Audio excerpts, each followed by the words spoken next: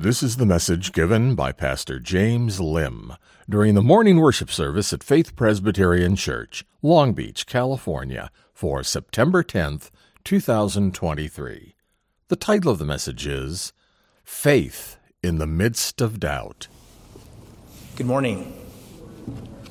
Well, if you would open your Bibles with me to the Gospel of Luke, Chapter 7, we begin a new series, just a short topical series on what it means to walk by faith, not by sight. And this morning we are going to look at how to walk by faith in the midst of our doubts. Luke chapter 7, verses 13 to 23.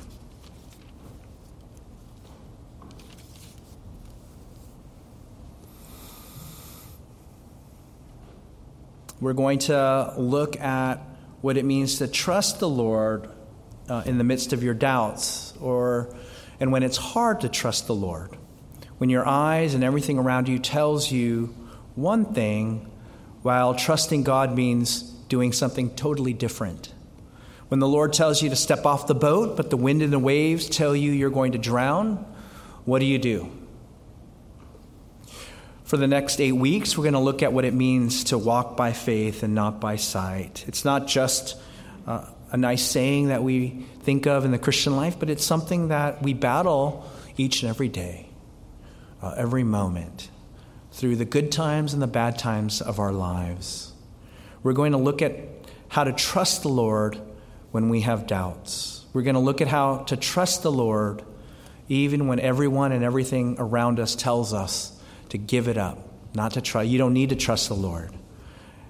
When everything seems hopeless, my prayer for all of you as we go through this series is that you will cry out like the father whose child was healed. I believe, help me in my unbelief.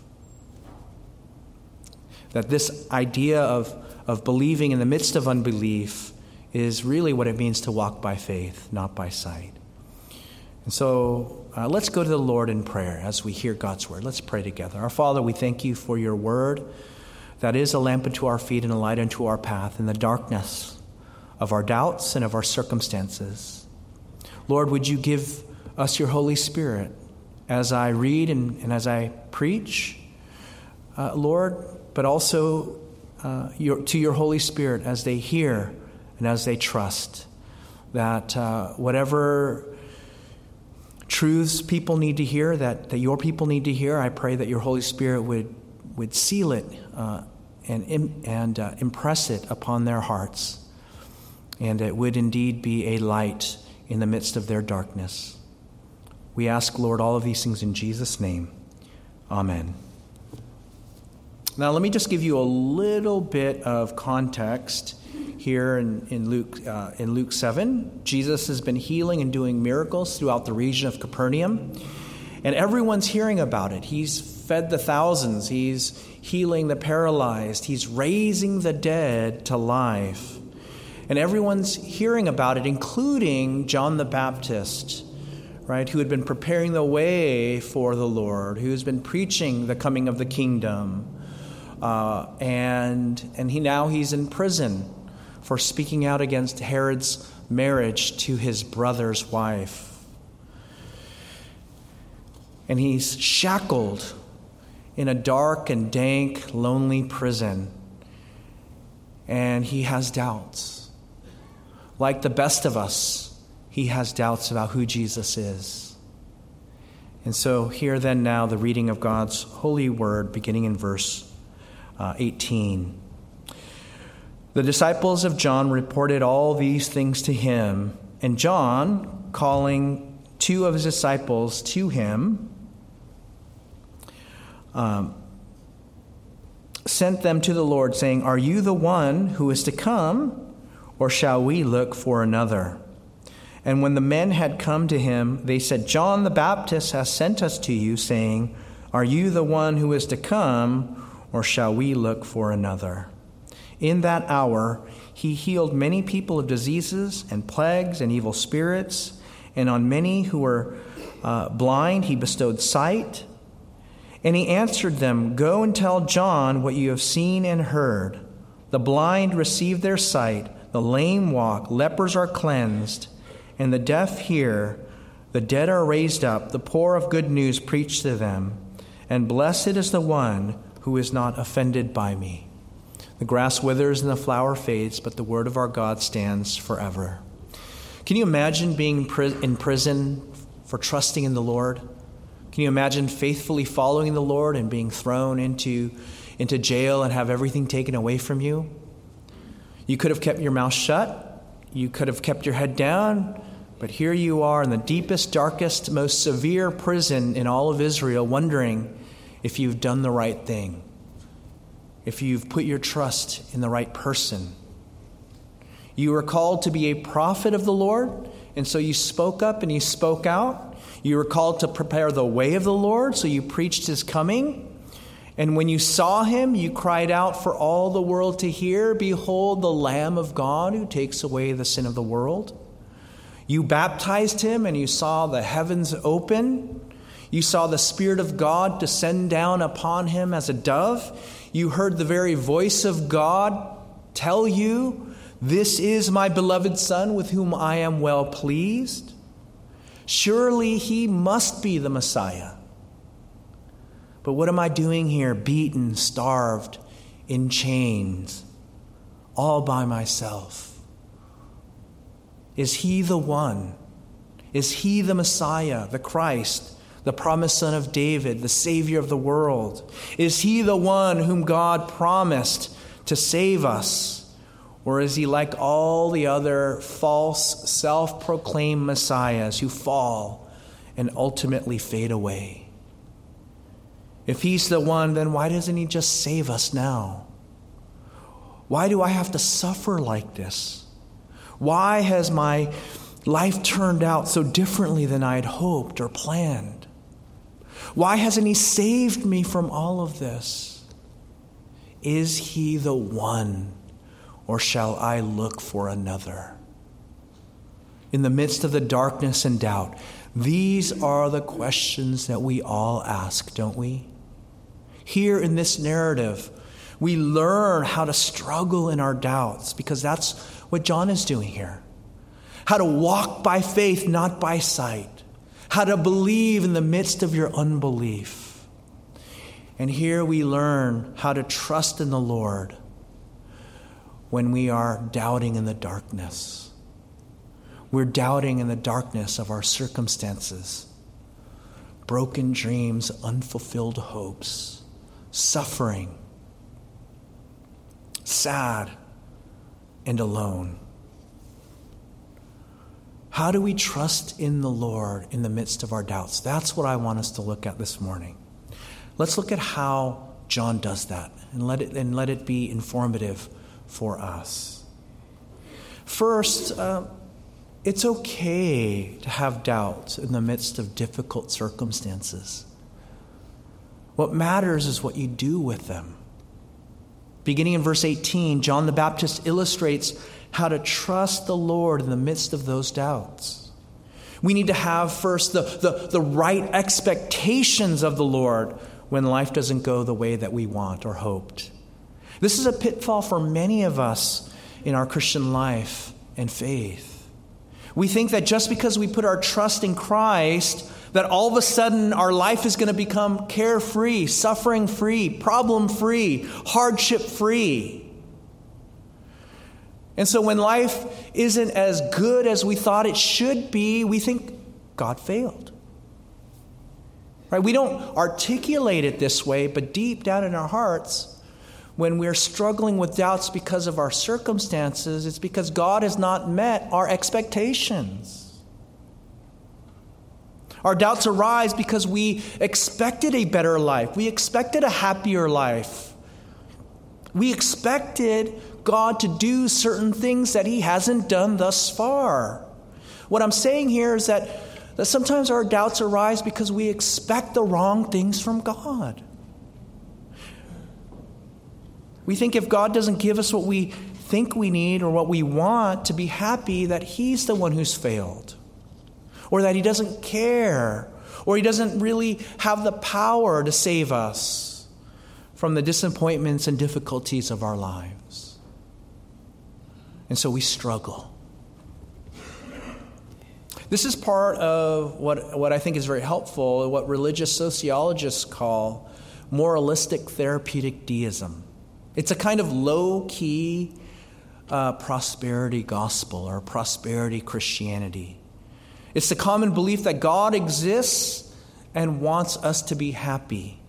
And the way that we become happy is that we try to be as good as we can. And that God is the one who fits Himself into our lives and fulfills all of our hopes and dreams. That's how God works in our lives. That His primary purpose is to make us happy. You see, when our doubts arise out of the fact that we're suffering and life is hard, it means that our faith was not in God, but in our circumstances. Moralistic therapeutic deism says faith in Christ means a happy life. So when we hit some hard bumps in the road, faith in Christ doesn't seem to work for us, and so we have a crisis of faith. We want a God who works to make us healthy, happy, and prosperous. We put our faith in the Lord as an add-on to what we've already achieved.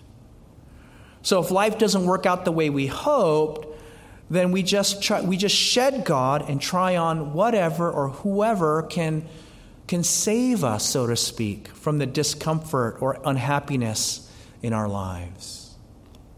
This is why I think John asked this question. Maybe like other Jews, he thought that the Messiah was going to be a military or a political savior. Maybe he thought Jesus was going to battle Herod and the Romans and free him. Or maybe he was going to usher in the glory of the kingdom right then and there, and everything is going to be made right. But yet here he is, still stuck in prison. But in contrast to that moralistic therapeutic deism, true biblical Christianity means trusting in the Lord for who He is. It means trusting in Him regardless of our circumstances, regardless of whether we feel happy or not, regardless of whether or not life goes our way.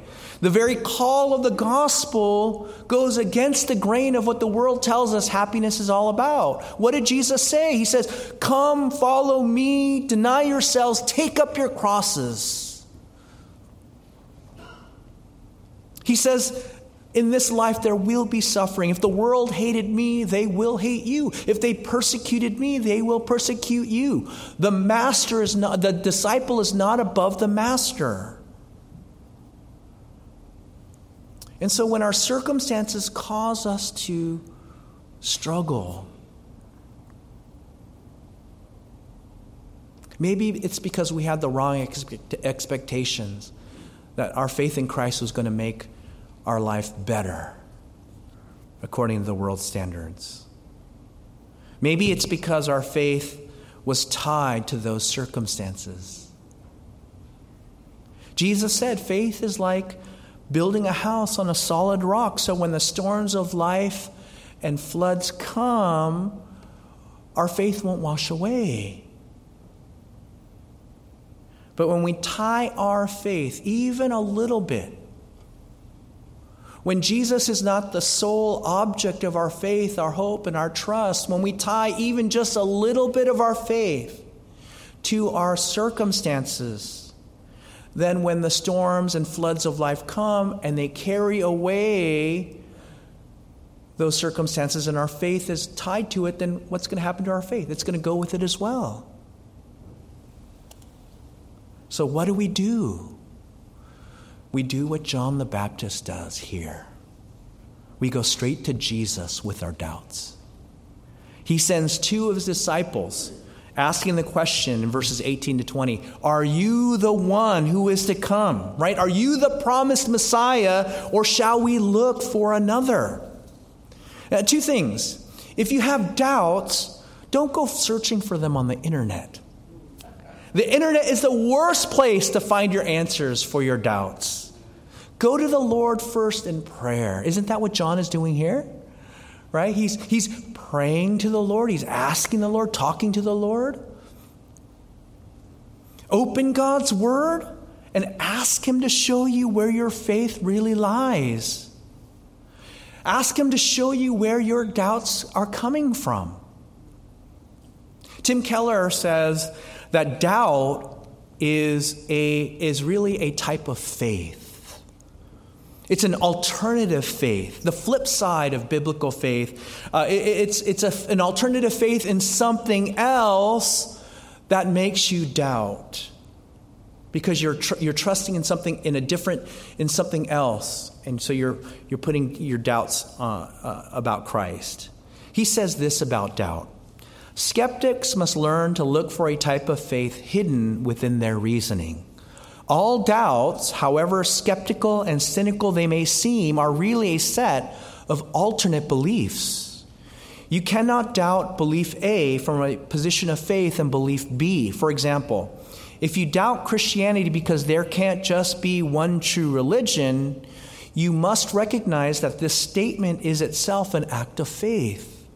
If you went to the Middle East and said there can't be just one true religion, nearly everyone would say, well, why not? The reason you doubt Christianity's belief A is because you hold an unprovable belief B. Every doubt, therefore, is based on a leap of faith. And so look for the alternative faith that underlies your doubts. What are you really putting your faith in that's causing you to doubt? And then doubt your doubts. Then go to trusted Christian friends, go to your elders, go to your parents, go to your Bible teachers, come to me, your pastor, or someone else you trust, and talk to them about your doubts. Let them speak into your life and look at your doubts together. This is the beautiful thing about being in a church community, that you can doubt together. That we can encourage each other. Somebody else can give you better answers because maybe they struggled with those same doubts, and God answered them through a specific passage or a specific life experience or something that God did in their lives that helped them move beyond those doubts to solidify their faith in the midst of whatever worldviews came their way. My hope is that our church will be a place where Christians and skeptics alike can ask questions and share their doubts without being judged. I think many churches, and maybe we've experienced this during our time here, where expressing some kind of doubt brings about some kind of shame, or people feel like they'll be judged. Friends, brothers and sisters, Christianity is not a glass house. The gospel and the truths of Scripture and who Jesus is not so delicate that we can't ask questions. We can't express our doubts. Christianity is built on answering people's questions and their doubts. John the Baptist, the greatest of all the Old Testament prophets, the one who leaped in his mother's womb when he came close to Jesus, who confessed and experienced all of these miracles of who Jesus is, he had his doubts too. And Jesus doesn't berate him. He doesn't criticize him. He doesn't rebuke him. How dare you have doubts about who I am? No, Jesus doesn't do that. He loves John. And so he lovingly and gently answers. And the same ought to be for you and for me. So come with your skepticism and your doubts. Jesus welcomes them, and he's going to answer them. And this brings us to my second point. In the midst of questions, Jesus gently and gladly answers our doubts. He doesn't rebuke John's questions. He answers them. And look at how he does that. He gives evidence to who he is. He shows them who he is by what he does. When John's disciples come to Jesus and ask the question, "Are you the one who is to come, or shall we look for another?" What does Jesus say? Look at what Jesus does in that hour. Right? It's almost as if, are you the one? Are you the one, or should we wait for another? And then at that moment, Jesus starts to heal people of diseases, plagues, evil spirits, and many who are blind, he bestowed sight. He's healing people. He's answering with an action. He answers with this power to heal, to restore, to save, and to heal. He illustrates the nature and the character of his saving power. If you're asking, am I the one? Look at what I do. If something walks like a duck, talks like a duck, acts like a duck, then what is it? It's a duck. If he acts like a savior, he does the works of a savior, speaks like a savior, then what is he? He's the savior. This is the whole point of Jesus' healing and miracle ministry, that they testify to who he is. They are the telltale signs of the coming Messiah. See, over and over again throughout the Old Testament, particularly in Isaiah 29, 18 to 19, Isaiah 35, 5 to 6, Isaiah 61, 1 to 2, over and over again, the sign that the Messiah has come is that the blind are given sight, the lame walk, the deaf hear, the dumb speak. Prisoners are preached the good news, and they are freed. Now, this is why Jesus began his career reading Isaiah 61. In the hearing of these words, it is fulfilled, and then he sat down. Jesus was saying, here's the sign of the Messiah, and this is what I do. I'm doing the signs of the Messiah.